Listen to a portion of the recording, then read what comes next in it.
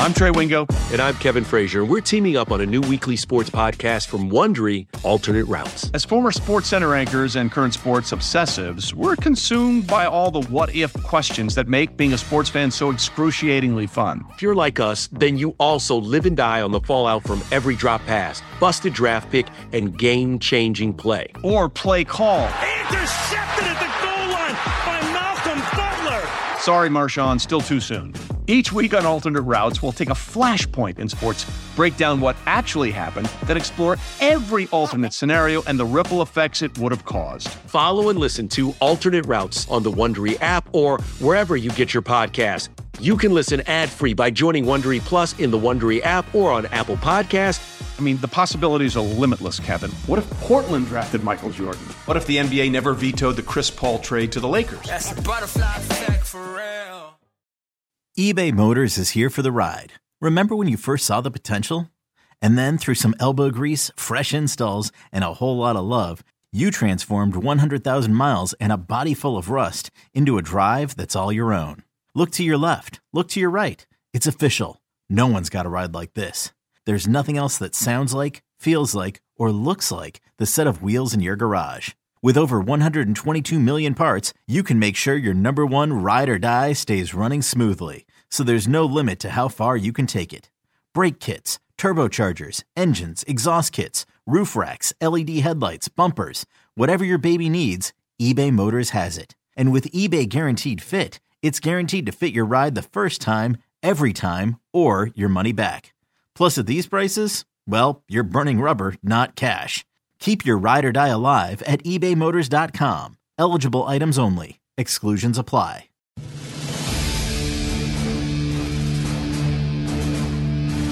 The following is a presentation of Radio.com Sports.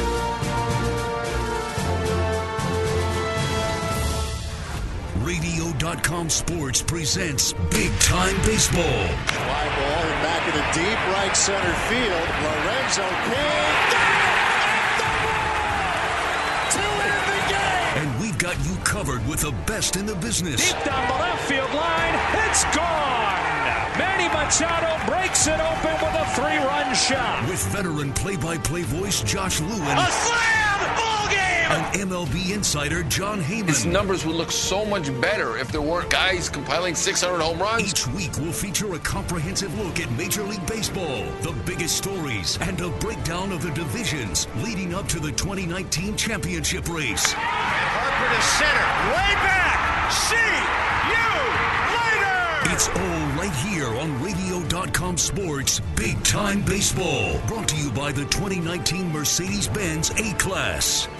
Radio.com Sports presents Big Time Baseball. It's brought to you by the 2019 Mercedes-Benz A-Class, and alongside John Heyman, I'm simply Josh Lewin.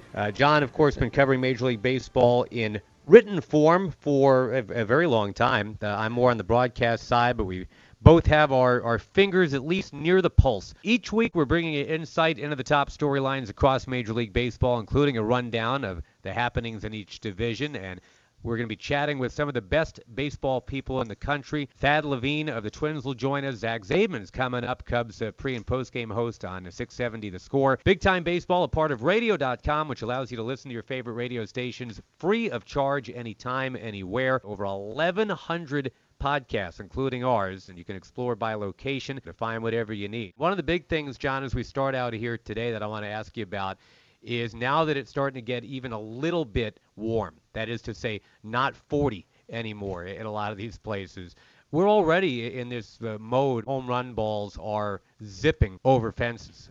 Where is this going? How many are going to actually end up being hit? I mean, we're on pace for about 6,500 of these bad boys right now. All-time record is 56.93, and that's when guys were juicing. So is that good for the game? Is it anything for the game, or is it just is what it is? Well, I think people dig the long ball. They probably like to see more balls in play, more triples, more stolen bases, more things like that. But I don't think anybody's against the home run ball per se. And just a byproduct of guys getting stronger, the parks staying the same size. And also, I think the analytics putting an emphasis on hitting the home run and the value of the home run and how valuable that is in terms of wins and making money for the players. So the game has certainly changed. I'm not against it. Everything evolves, and this is the way baseball is evolving. So I'm all for the long ball, and I'm one of the many that dig the long ball. It's funny because I'm talking to you from Baltimore, where the Orioles are on pace to give up about 400 home runs. The all-time record is about 260 by the Cincinnati Reds a few years ago. So, yeah, we're kind of adjusting our barometers here on all this. Yeah, they may not dig the long balls in Baltimore right now. No, but that's not so much. Small park and inexperienced pitching staff, and they're in a stark rebuild, let's say. Well, yeah, and it's a flammable mix right now. I want to start in the AL East since we're there anyway. Obviously, at the very top of that division, Tampa Bay continues to show it's for real. And I'm just curious because obviously with the start of Tyler Glasnow, and if Blake Snell doesn't drop 80 pounds of ceramics on his feet anymore, he should be still very good. Charlie Morton, obviously. It certainly seems like they've got some staying power. And as the Yankees get healthier and as the Red Sox round into form, it just seems like Tampa Bay is absolutely not going away. They're tied with the best run differential in the league with Houston at a plus 46. They won 90 games last year. We've got to stop pretending this is some upstart story at this point. They are clearly not going away. But I will say this, Boston has awoken from its nap, and I do think there is a hangover after a World Series win, and particularly one where you take 119 wins and do it in that kind of a fashion. And it is pretty clear they are back now. And I know run differential isn't everything, but they had the worst run differential in baseball. In about 3 days, they made it up, and their run differential is even right now. So I understand the Price injury is certainly concerning for the Red Sox, but they are a very strong team. And the Yankees, considering all their injuries and all the players they're going to be getting back, we know they're a strong team, and obviously this is a very, very strong division. So that's a threat to Tampa. Not that Tampa's going away, but it's the competition. And the Yankees lose James Paxton. Meantime, we should point out that Domingo Germán has been unreal. He's got a whip of about 0.8. So the few guys that are healthy for the Yankees are at least doing their thing. Let me take you over, John, to the AL Central. To me, there's one surprise player I want to make sure we remember to talk about.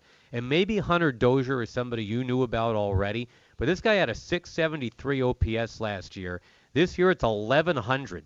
And with Alex Gordon playing like Alex Gordon used to play and this guy doing what he's doing, you don't necessarily snooze with Kansas City. They're stealing bases. I mean, I know this team won't win many games, but what a fun team to have to look at every once in a while. Yeah, they're the most fun 12-23 team that I can ever remember. And stealing bases, I mean that's that's always been a fun thing, but particularly in this day and age where nobody else is stealing bases, and they have built their team for their park, and it helped them get to the World Series twice. The only true small market team that's won a World Series, so give Dayton Moore and company credit there. And they are certainly an interesting team. Their draft last year with all those pitchers, fantastic. Lynch and the others are looking really, really good. But you mentioned Hunter Dozier, and I remember when he was picked in the draft a couple of years back, and people were like, what, Hunter Dozier? Because I'm one of those nerds who follows the draft. They're like, Hunter Dozier? Really? He's picked at this point? And I can't remember the exact spot, but it was in the top half of the first round, and people could not believe it. And you know what? The guy looks fantastic. I certainly had no inkling of this. You mentioned the OPS under 700 last year. Nobody saw this coming, and good for Kansas City, and it's very good scouts to figure that one out. But it's certainly one of the more interesting teams with a 343 winning percentages in baseball history. We're going to talk to a team general manager in the AL Central shortly, whose club has got a much better winning percentage. Thad Levine is going to join us, and we're excited about that. But right now, as long as we're talking about the AL Central, but I think everybody else on the planet had Cleveland, and I look at Cleveland now. The guy that was leading the Indians in home runs as they reached May was Leonys Martin.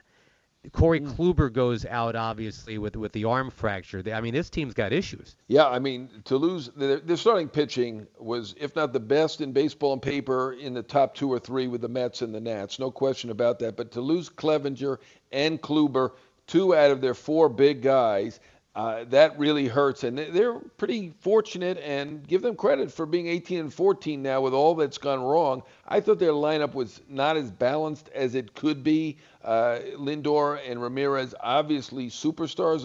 Ramirez hasn't shown it to this point. Lindor's been out, and that's another reason. Give him credit, 18-14, pretty miraculous. I think Cleveland did not have an offseason where they did anything really big to help the team, whereas Minnesota did, and that's kind of what I like about the Twins. They were building for this year. It felt like Cleveland was taking a step back, even though they were way up, way in front. Even that small step back felt like a big one to me. And I obviously it's early, but I do like to mention. I thank you for mentioning that I did pick the Twins. We'll see. It's we're only a little more than a month into the season, though. Well, and we'll save our true Minnesota love for when Thad Levine is on. But for those that were saying they were just beating up on weak teams, they just faced the Astros and Yankees last week and went 4-3. So just putting that out there. Real quick in the AL West, Ohtani's coming back for the Angels.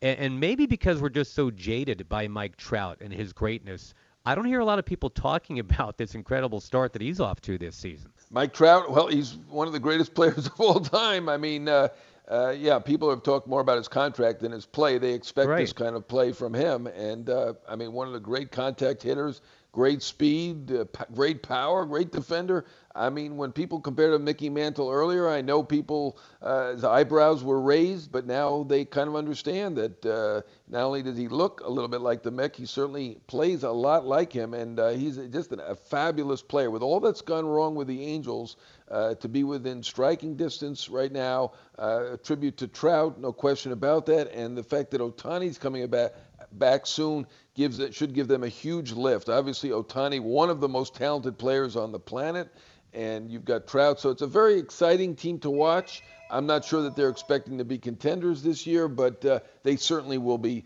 very, very interesting and a joy to behold. I'm going to swing you over to the NL East for a sec here, and one plot line I guess that developed here is that you've got Scherzer, you've got DeGrom, you've got Nola. They all had horrible Aprils. I mean, nobody really saw that plot line. But I think the one thing that everybody was already in on was that whoever figures out the bullpen out of all four of those contenders, they're probably the team that has the edge.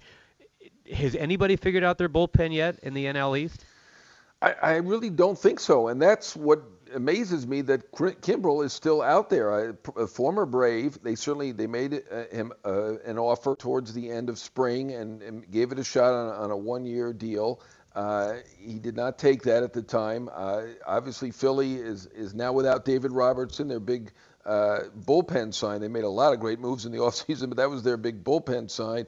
The Mets are having problems with Familia. Obviously, that's been an issue. Washington, Trevor Rosenthal doesn't look right yet, coming off of the Tommy John surgery, and their bullpen has been very poor to this point. So really, all four bullpens still have questions. I mean, if you look at the bullpen arms right now, it looks like Miami might have the best bullpen. Obviously, they're not a contender, and they don't even seem to be a threat to even win games, and they're at 73 run differential negative.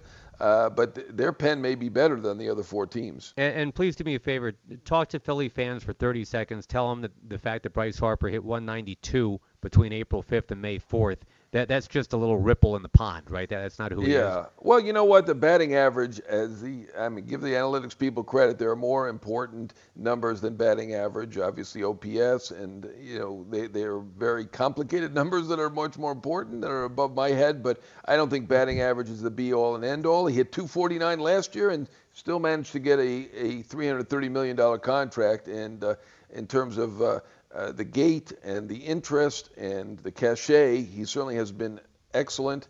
And to this point, he has performed maybe a little below expectations, and certainly in the batting average area, but he certainly has contributed to the fact that they are in first place. He is definitely part of that. He's Jon Heyman. I'm Josh Lewin. It's Big Time Baseball, presented by Radio.com Sports. We got a couple minutes to spend in the NL Central, and I'm going to completely blow your mind, John. I know you're thinking I'm going to talk Cubs and Cardinals because those are the sexy teams, or even the Brewers.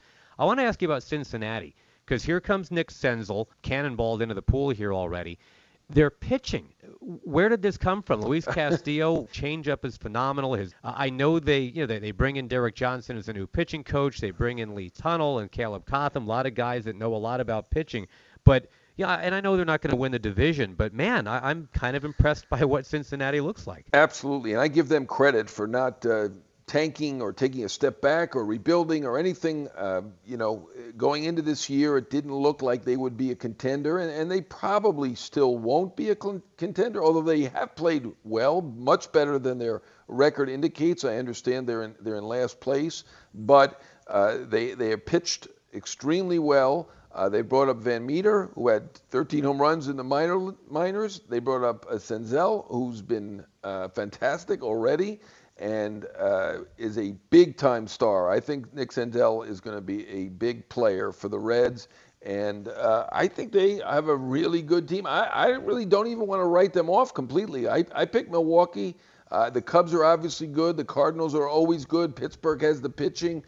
I'm not going to say that they have no chance, and I give them credit for going into this year and saying, you know what, maybe it doesn't look like we have a chance to win, but let's try our best to put a team together, make some deals, and do the best that we can. And not every team does that, and I give Cincinnati credit for doing that, and I think it's paying dividends so far, and it will pay dividends this year, and I think they're definitely a team to watch. I want to finish in the NL West, and the Dodgers obviously so talented and so deep. And everybody's assuming they're just going to run away and hide at some point. They lead the league in runs scored. They're on pace to hit something like 270 home runs. But Kenley Jansen has been giving up some home runs. Hunter Renfroe just walked him off in San Diego, and he's on pace to give up 16 home runs this year. He's a closer. So is that a concern as we watch the supernova that's Cody Bellinger? I want to make sure you talk about him too. But is there a concern about the Dodgers at all? I'm not really. I don't think so. I mean, Jansen obviously didn't have a great post or even a good postseason, and that's kind of carried over. And, I think he's got enough of a track record. I know relievers go year to year, but he's not one of those guys. He's had enough of a record that I believe in him. And in terms of Bellinger, I've certainly been the best player in baseball to date, which is saying something because Yelich has been unbelievable. I mean, I don't know. At this point, I guess Bellinger's the MVP, Yelich is 2, and Baez is 3, but they all have been incredible. Bellinger, the Triple Crown in April, and the guy, I saw something about the foot speed. He's in the top 4% of speed and as a runner, and I don't think many people would have realized that. And you know what? You could probably put him on the mound. He throws 93, 94 miles an hour.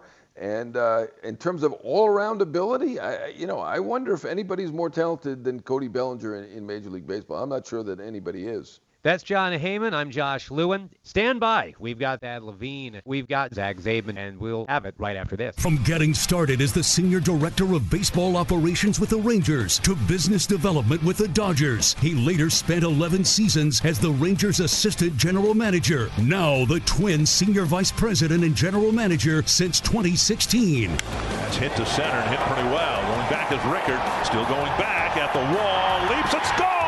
A home run for Nelson Cruz. It's Thad Levine on Big Time Baseball.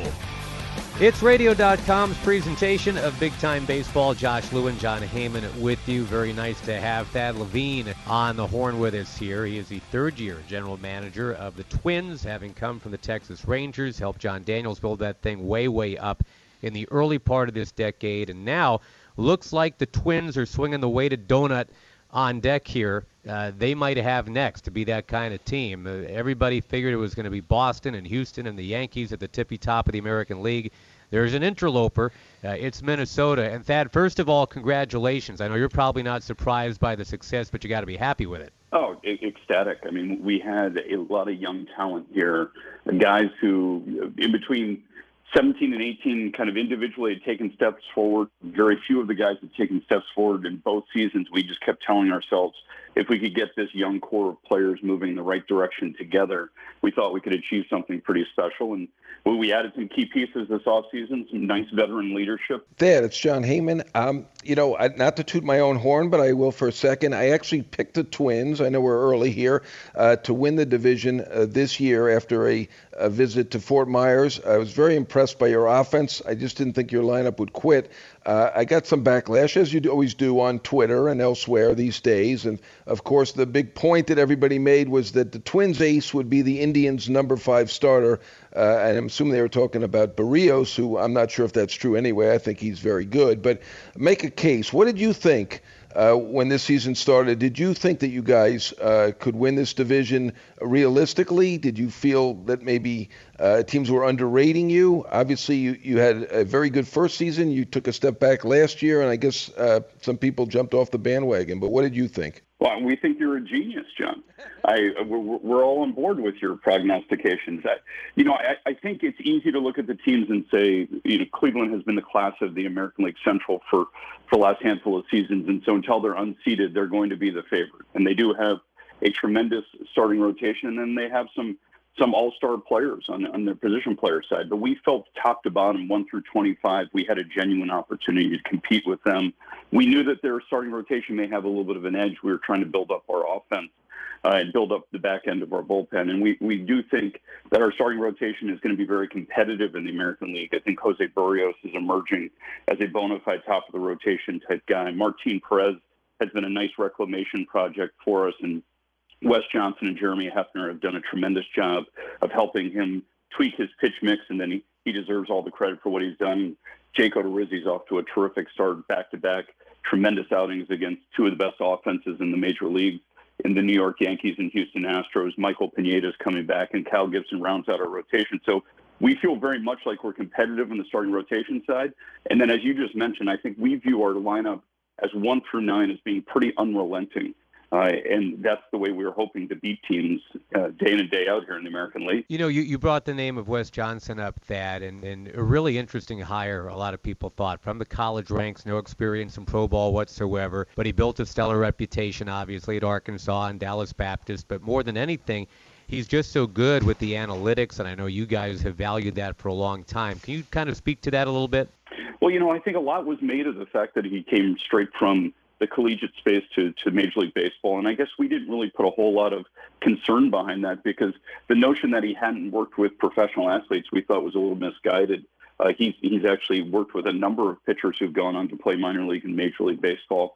What is so impressive about Wes is his intelligence married up with his ability to create individualized programming for each and every one of our pitchers. I think gone are the days where you have one style of pitching that you teach throughout your organization. And he's extremely adept at sitting down with a pitcher, trying to really drill down on their strengths, hone those, and then help him enhance his package. And then if the pitcher somehow doesn't get it the first time, Wes is tireless in his efforts to help them. So we married him up with Jeremy Hefner, former Major League pitcher who has run our advanced scouting for the last couple of years. He's our bullpen coach. Between the two of them, they've done just an excellent job, I think, of pushing our pitchers to achieve even what scouts hadn't believed they could, and the pitchers deserve a ton of credit. I want to ask you about two interesting players on your roster, different types of players. One, Astudillo, and the other, Mitch Garver. Garver, just a late bloomer, really came into the majors, I believe it was last year, at 27, and now he is hitting home runs and playing fantastically behind the plate. And Astudillo, he did have a walk and a strikeout when he went on the DL. First of all, how is he doing? And when did you guys realize this could be a major league player? It's an unusual look and an unusual skill set, but he is a fan favorite and really an effective all-around player who can do a lot of things. Our scouts deserve a ton of credit there. We signed him last offseason as a minor league free agent. He was out there for any team to sign. He came in and he just immediately endears himself to the coaching staff. He plays with tremendous amount of confidence and surprising athleticism. I mean, he has played literally first base, second base, third base, center field, and left field and catcher for us in his time with us. The minute he showed up last year, he was showing videos of how he played center field in winter ball, in which he, quote, robbed a home run. And when you watch the video, he actually jumps as high as he can get, and it's about only halfway up the wall to catch a fly ball. And he claims he was robbing a home run, but it's a guy who plays with a ton of confidence and swagger. And in a day and age where everyone's hitting home runs and swinging and missing, this guy is a unicorn in the sense that he simply does not swing and miss. He puts the ball in play. He keeps things going, and I think that the managers love working with him as a result of those things. And then you also mentioned Mitch Garver. you got to give Mitch a ton of credit for the progress he's made, and really it's on the defensive side. I think we always viewed him as an offensive-minded catcher, but today's game requires that for a guy to get enough plate appearances behind the plate, he has to be able to be a defensive, at least neutral, if not plus. Mitch was given a program this offseason. He's really transformed himself defensively, and as a result, I think he's gotten the opportunity to get some more everyday reps. It doesn't hurt the fact that both those guys have Jason Castro, who's a consummate professional here, who has kind of mentored both of those guys. I think they both have taken significant strides defensively behind the plate as a result of working with Jason Castro. I got one more. I know John's got one more for Thad Levine. Thad, thank you for joining us here today on Big Time Baseball. Your manager fascinates me, not only because he's a devotee of the band Phish. I don't think like Bruce Bochy's not, for example. But here's a guy in Rocco Baldelli. He played for Terry Francona in Boston. He worked with Kevin Cash, who's a disciple of Tito's. I think he's been influenced by both of them. But here's a guy that gets off to a nice start. Does that validate things a little bit, kind of like Alex Cora last year was this in-demand, hot-shot guy, and they get out 17-2, and he can do no wrong. Is there an element of that? Because, I know you've got the right guy, but it seems like it just validates everybody and the confidence everybody has in him. Well, Josh, I think anybody who gets a chance to spend time with Rocco Baldelli feels that almost instantaneous validation. I think he's just such a representative of the wave of today's manager. You mentioned Alex Cora. You mentioned Kevin Cash. And, additionally, he got a chance to work with Lou Piniella and Joe Madden. So he's had the tutelage of four of the best managers probably in recent memory. But I think these guys in today's game really are great personality, great relationship-building guys. I think gone are the days where you have one edict of this is the Twins' way of playing baseball and everyone has to adhere to it, and if you don't, you got to get out of town. Rocco has an amazing ability to connect to people's hearts and heads, and I do think that's what today's players demand. He comes from Tampa Bay, which is clearly on the cutting edge of implementation of strategies and analytics, and so he's very adept in that space. He's also not that far removed from his playing career, so I think he can really relate to the players. And then lastly, we kind of forget how great a player Rocco was, and at age 28, the game was taken away from him due to a health condition that didn't really allow him to thrive on the field. So in terms of our players who have had any sort of adversity that they've faced, I think he can truly relate because nothing's more adverse than having the game taken away from you when you're a young man. I just agree with everything you just said about Rocco Baldelli. And normally when a manager is hired, I just take a wait-and-see approach. But with Rocco Baldelli, I think if you know him at all, you're a fan. Just a terrific baseball guy, a very, very bright guy, and a very nice, engaging fellow. So I think that was one of the best hires. I know that there's been a lot of managerial turnover, but in the last several years, I love that hire. I'm going to turn to one of your players, and that's Byron Buxton. And we all are always reminded that baseball's a tough game and progress is rarely linear. But Buxton is showing some very good signs this year. Obviously we know he's the fastest guy in baseball. We see the sprint speeds, but a guy right now with one home run who's still got an 805 OPS, pretty darn good.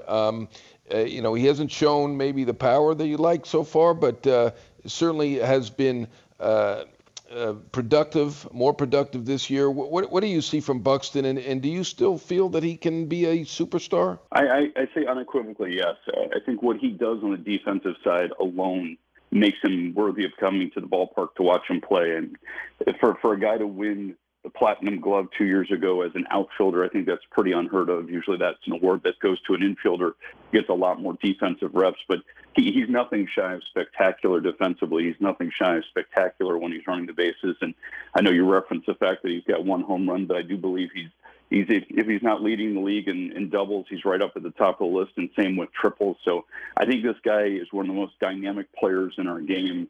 The biggest difference for me, 2018 to 2019, is that Byron's smiling again. And when he's smiling, great things are happening. This guy plays with some kind of energy and charisma.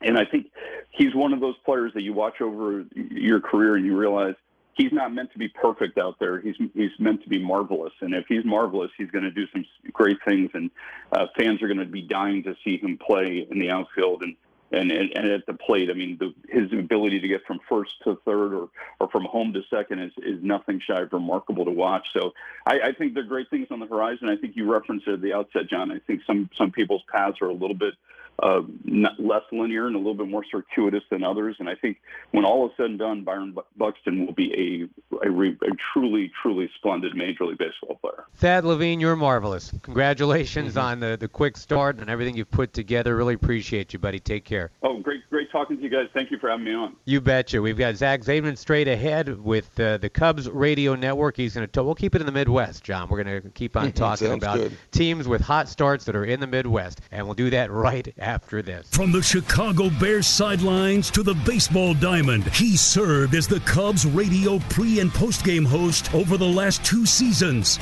Bryant drives one in the air to center field and deep. Back goes Bader, still going, near the wall. Bader leaping. That's a grand slam. A grand slam for Chris Bryant, and the Cubs have turned it into a rout. It's Zach Zaidman on Big Time Baseball. Well, the Cubs obviously have U-turned it very quickly. They started 1-6. Zach Zaidman joins us. Of course, he's a Cubs radio pre- and post-game guy for 670 The Score, a radio.com station, by the way.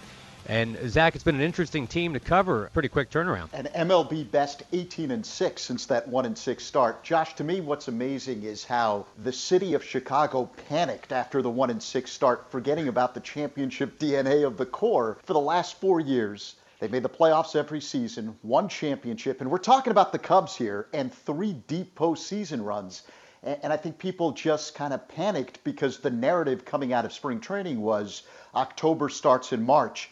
The actual team got the memo late. October has started in April and continued into May. Zach, John Heyman here. I know you weren't panicking because you're a smart baseball guy. I know there was one website out there predicting 70 wins or 75 wins for the Cubs. Made no sense. They obviously have that core. They're a very good team.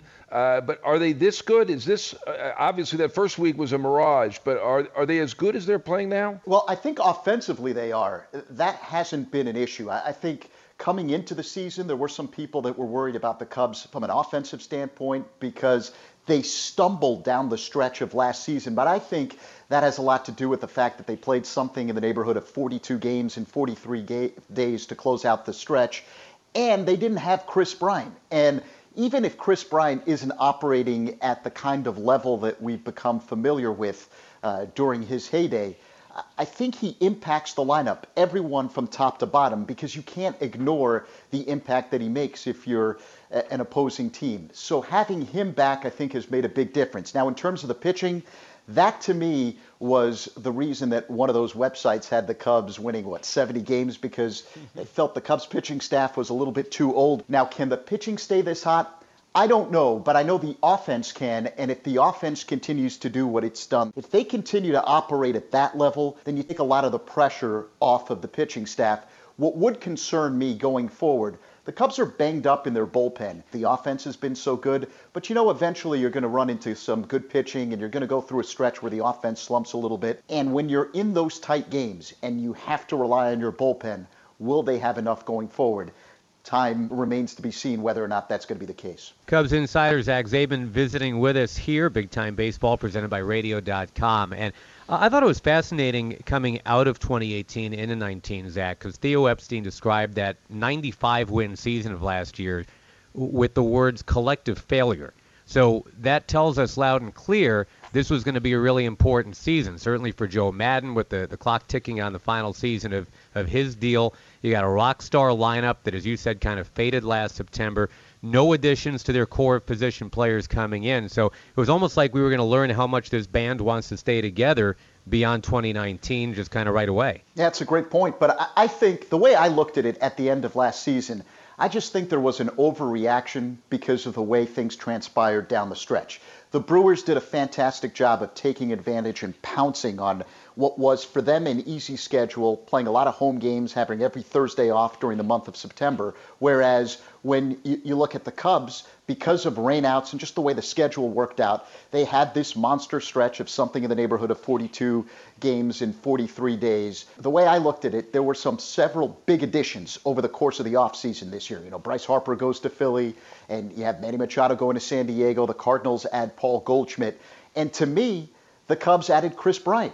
he was a non-factor last year. They bring him into the mix, and he's as good as any of the other names that I mentioned, and now he's beginning to heat up. You start to add him to an Anthony Rizzo that's been red hot to start the season, to the fact that Javier Baez has a slash line that's better than last season when he finished the runner-up to the NL MVP, Christian Yelich. Jason Hayward has got it going offensively now, hitting 300 and OPS over 900, and Wilson Contreras has picked up after a down year last season.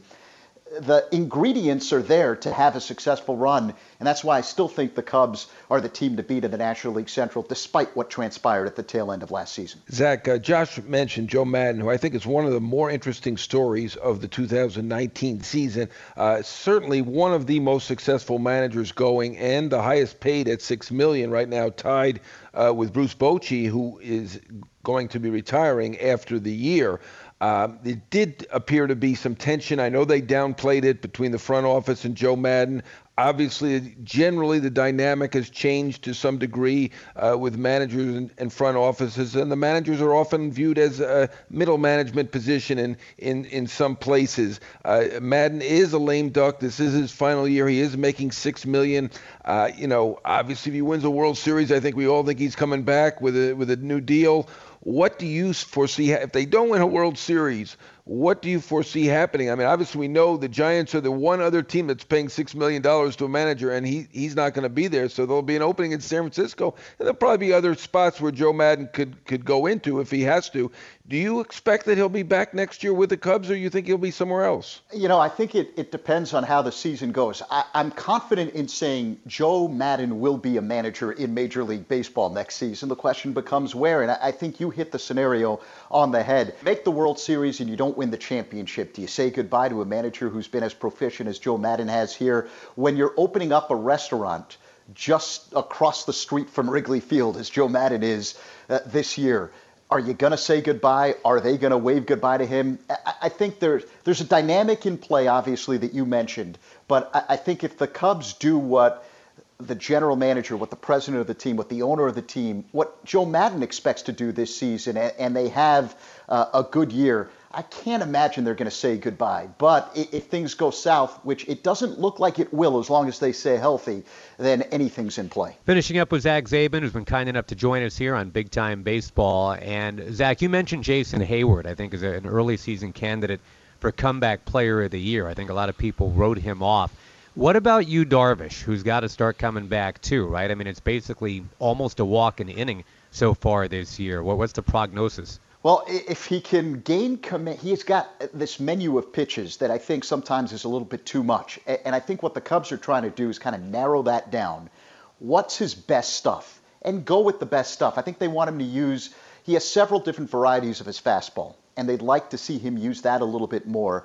And once he gets control of that fastball, I think everything will take care of itself. Unfortunately for him, he spent the entire offseason rehabbing from the surgery as opposed to being able to spend the offseason working on his skill set. And I kind of compare it to what happened last year. If you remember Kyle Hendricks, who's been lights out for the Cubs over the course of his career, he was coming off of a finger injury, and he spent most of his offseason working on rehabbing as opposed to working on the pitching mechanics and everything that you need to do to be successful on the mound. And it took him a little bit of time to get going last year. Everyone that you talk to around the Cubs organization will say that Yu Darvish is close because you can see the stuff. He just hasn't been able to rein it in. That's the $1 million question, a lot more than just $1 million when you consider what Yu Darvish was signed for. But I think that you have to go with the body of work. If he's healthy, my guess is he'll be able to flip things around, but obviously it's gone a lot slower than I think the Cubs anticipated when they signed into that big contract last offseason. Zach, lots of great points, and great points on Joe Maddon, though I'm not sure him opening a restaurant is going to affect his status for next year. We'll see how ownership responds to that. But I did have one more question about ownership in general. The Cubs didn't do much this winter for really the first time in a while, and they said that they didn't have the money. It seems to be there's a big adherence to the luxury tax threshold or even a fixation on that. Do you think that they're going to stick to that forever? Or, the bullpen has been better, but it does look like maybe some improvements may be necessary to really firm things up for this team? Will they be willing to spend, and are they willing to go over that threshold? John, I think what they're willing to do is if they need a bullpen arm that comes around the trading deadline, I don't think they've ever hesitated to make a move if they need to make a move to help make the ball club better. I just think they felt throughout the course of the offseason, the financial part of it was one aspect. The other part was that they felt that they were bringing in two major players that were non-factors last year in Bryant and Darvish. And if they could get those two guys right, those are two major additions to a ball club that had made the playoffs last season. So that's one part of it. But in terms of the bullpen, you are right, because their closer, Brandon Morrow, has been shut down for the next 2 to 3 weeks. He just got an injection in his elbow. He was trying to come back from off-season elbow surgery, and that's been an issue. They've got Pedro Strop right now as their closer, even though Joe Madden doesn't like to give anybody the title of closer, but he's really the guy that they look to shut the door in the ninth inning. Steve Cishek has been bumped up, and he's playing the role that Strop would usually play as the setup man in the eighth inning. Brandon Kinsler has done a nice job. He's fixed his mechanics, and he's a guy that they can rely on in the seventh inning. What I think concerns them is from the left side of the pen. You know, Mike Montgomery is trying to work his way back from a mild lat strain, so they really don't have that left-handed arm out of the pen. Randy Rosario was ineffective, so he's back down in the minors. That's an area where they have to work, and should they suffer another injury to one of those right-handed relievers that I mentioned, then I think you have to make a move at some point, and I don't think they would hesitate to do it, especially in light of the way they're playing, and I think they feel they're as good as any team in baseball, so if they're making that push, I would expect them to make a move in the pen at some point over the course of the season. Great insight from Zach Zaidman. Thank you, buddy. Go Cubs, go. We'll talk to you again soon. See you guys. We've got a wrap coming up for you. One last segment to go. We'll go around the diamond and some of the buzz all around the country. We'll do that in just a moment. We just didn't see a great fit for Matt here, and he's obviously had a great career and has been a great player. Just at this point where we are, how our outfield is shaping up, the roster construction we didn't see a great fit. What are the latest rumors around the game? Josh Lewin and John Heyman go around the diamond on Radio.com Sports Big Time Baseball. Big Time Baseball, and this is my favorite part of the podcast. Kind of strut around and tell me everything you've learned in a week, because you're the one that's out there digging around. I'm just in a broadcast booth basically, talking about what's happening down on the field in real time. You get to go and worm your way around and find out what's really happening. So I'm going to shut up and let you tell me about Matt Kemp, first of all. Intriguing to think about it because he was such an amazing player for a while. And now everybody just looks at him like he's a big question mark. So where is he taking that question mark next? Yeah, I think that is a big question mark. As a matter of fact, it's going to be hard to, I think, really decipher what's going to happen here with Matt Kemp. He was not let go at exactly the best time for him, as you would expect. He had 1 walk, 19 strikeouts this year. I mean, obviously a terrific talent, an all-star last year. He certainly, we still believe that he can hit since he did so last year, not that long ago. But he definitely needs to go to the American League. I don't think there's any question about that. I've seen some speculation that he could go back to the Dodgers for a third time. I personally don't see that happening. I understand that they're a little short right now in the outfield with the injuries, but I'm not seeing that. Kemp, I think, needs to be a DH when it all settles. And, I've heard Cleveland. That's the one team Makes that sense, I've heard. Right? Yeah, I mean, that's the one team with some outfield questions. And, obviously they gave Hanley Ramirez a try earlier as a hitter. So, I think that at this point, Kemp is mostly going to be a DH. So I think Cleveland is a team that could use a hitter and maybe could play a little bit of outfield. But that outfield market is just tough in general. Obviously, we know veterans have a hard time getting jobs. Cleveland, I think, would be the team. All right, let me ask you about some pitchers. And this now, it's kind of like a buddy cop drama. Keuchel and Kimbrel, or Kimbrel and Keuchel. Have they ever met? I mean, I don't know. These guys... That'd be really interesting to me to find out, because they're joined at the hip with this free agency thing. And are we any closer? Not that I've heard. We really have no evidence that they're closer. I can tell you what executives around baseball are saying, and that is they expect both of these guys to go to draft day. And at draft day is when they can sign with another team and not have that draft pick attachment, so that the signing team would not have to give up a draft pick. And as we mentioned last week, the Yankees, who have picked number 38, do not want to give that up, and will be looking at Keuchel in particular on draft day if he is still available. I do believe, I will agree with the executives at this point, that we're within a month of draft day now, which is early June, and I would say that the likelihood is that both of them, and we have not seen this in the past, that Keuchel and Kimbrel will go to draft day, lose that draft pick attachment, and enhance their value as free agents. But if not, I mean, there are teams out there that would not lose top picks. The Yankees would lose 38, as we said. The Padres would, I believe, lose a third rounder. I think the Brewers would lose a fourth rounder. Those are two teams, San Diego and Milwaukee, that have looked at Keuchel a little bit. I think they both looked at Kimbrel as well. But those are teams that could potentially look before the draft. Milwaukee concerned about its pitching, no question about it. San Diego excited about its pretty good start. But at this point, I'm going to say that the likelihood is, and I'm not going to swear to this, the likelihood is that they both wait until the draft to sign and lose that draft pick and attachment, and therefore become more valuable to the signing team. All right, as we continue around the diamond, one thing that certainly swiveled my head was Derek Lilliquist, the pitching coach for the Nationals, being told he gone. And it's an odd time for a pitching coach to get the gate. What do we make of that? Is Davey Martinez on the hot seat here? Is it too early for that? Yeah, I'm not sure I'm going to tie Lilliquist to Martinez, although I understand that. Obviously, the team is not happy with the way things are going, and that's when you make a move, and they've fired one of the key coaches, the pitching coach of Davey Martinez. They were joined at the hip or best buddies or anything. I don't see this as a shot at Davey Martinez in any way.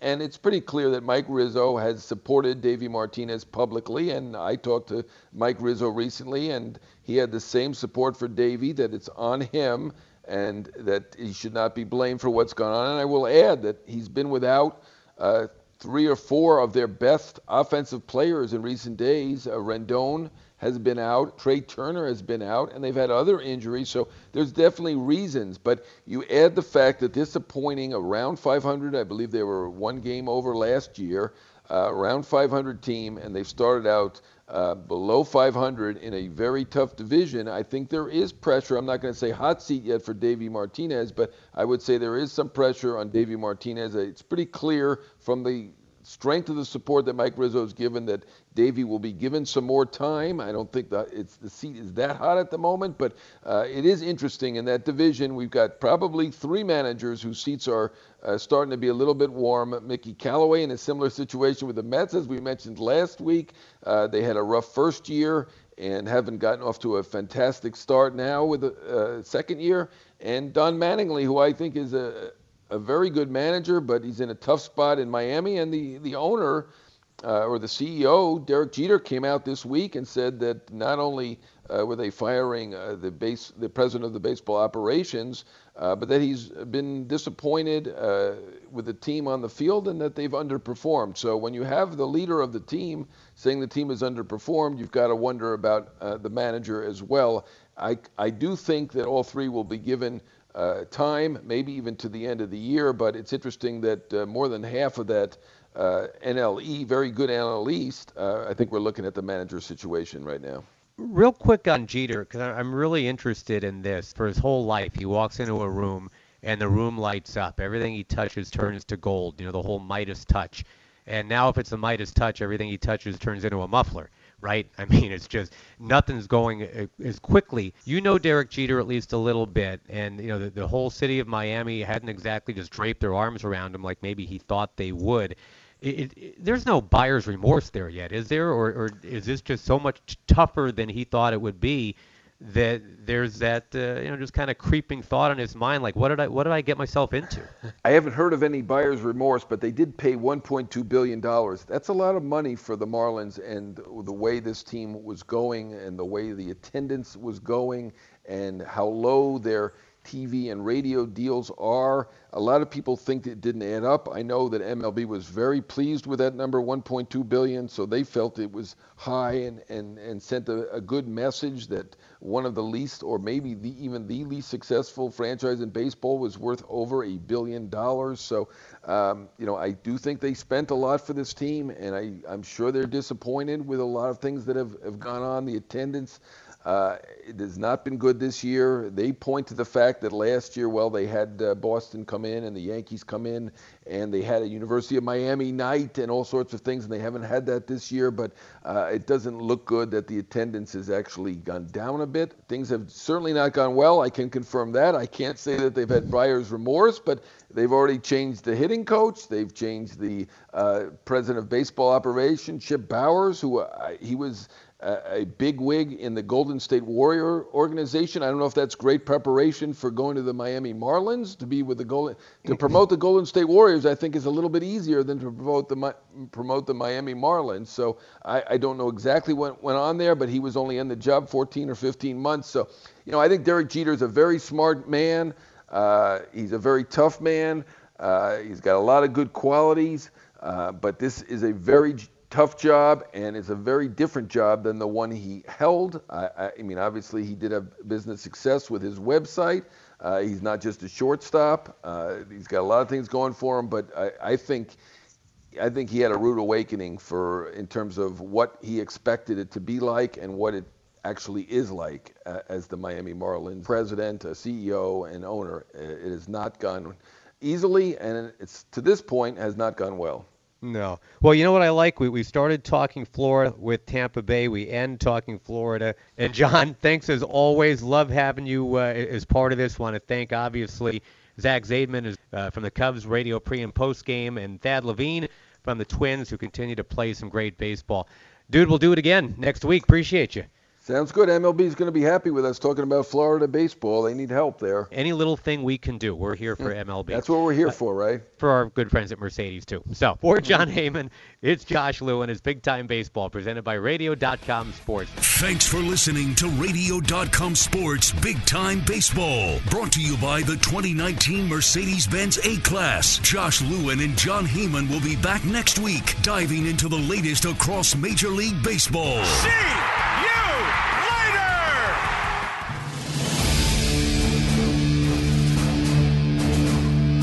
This has been a presentation of Radio.com Sports.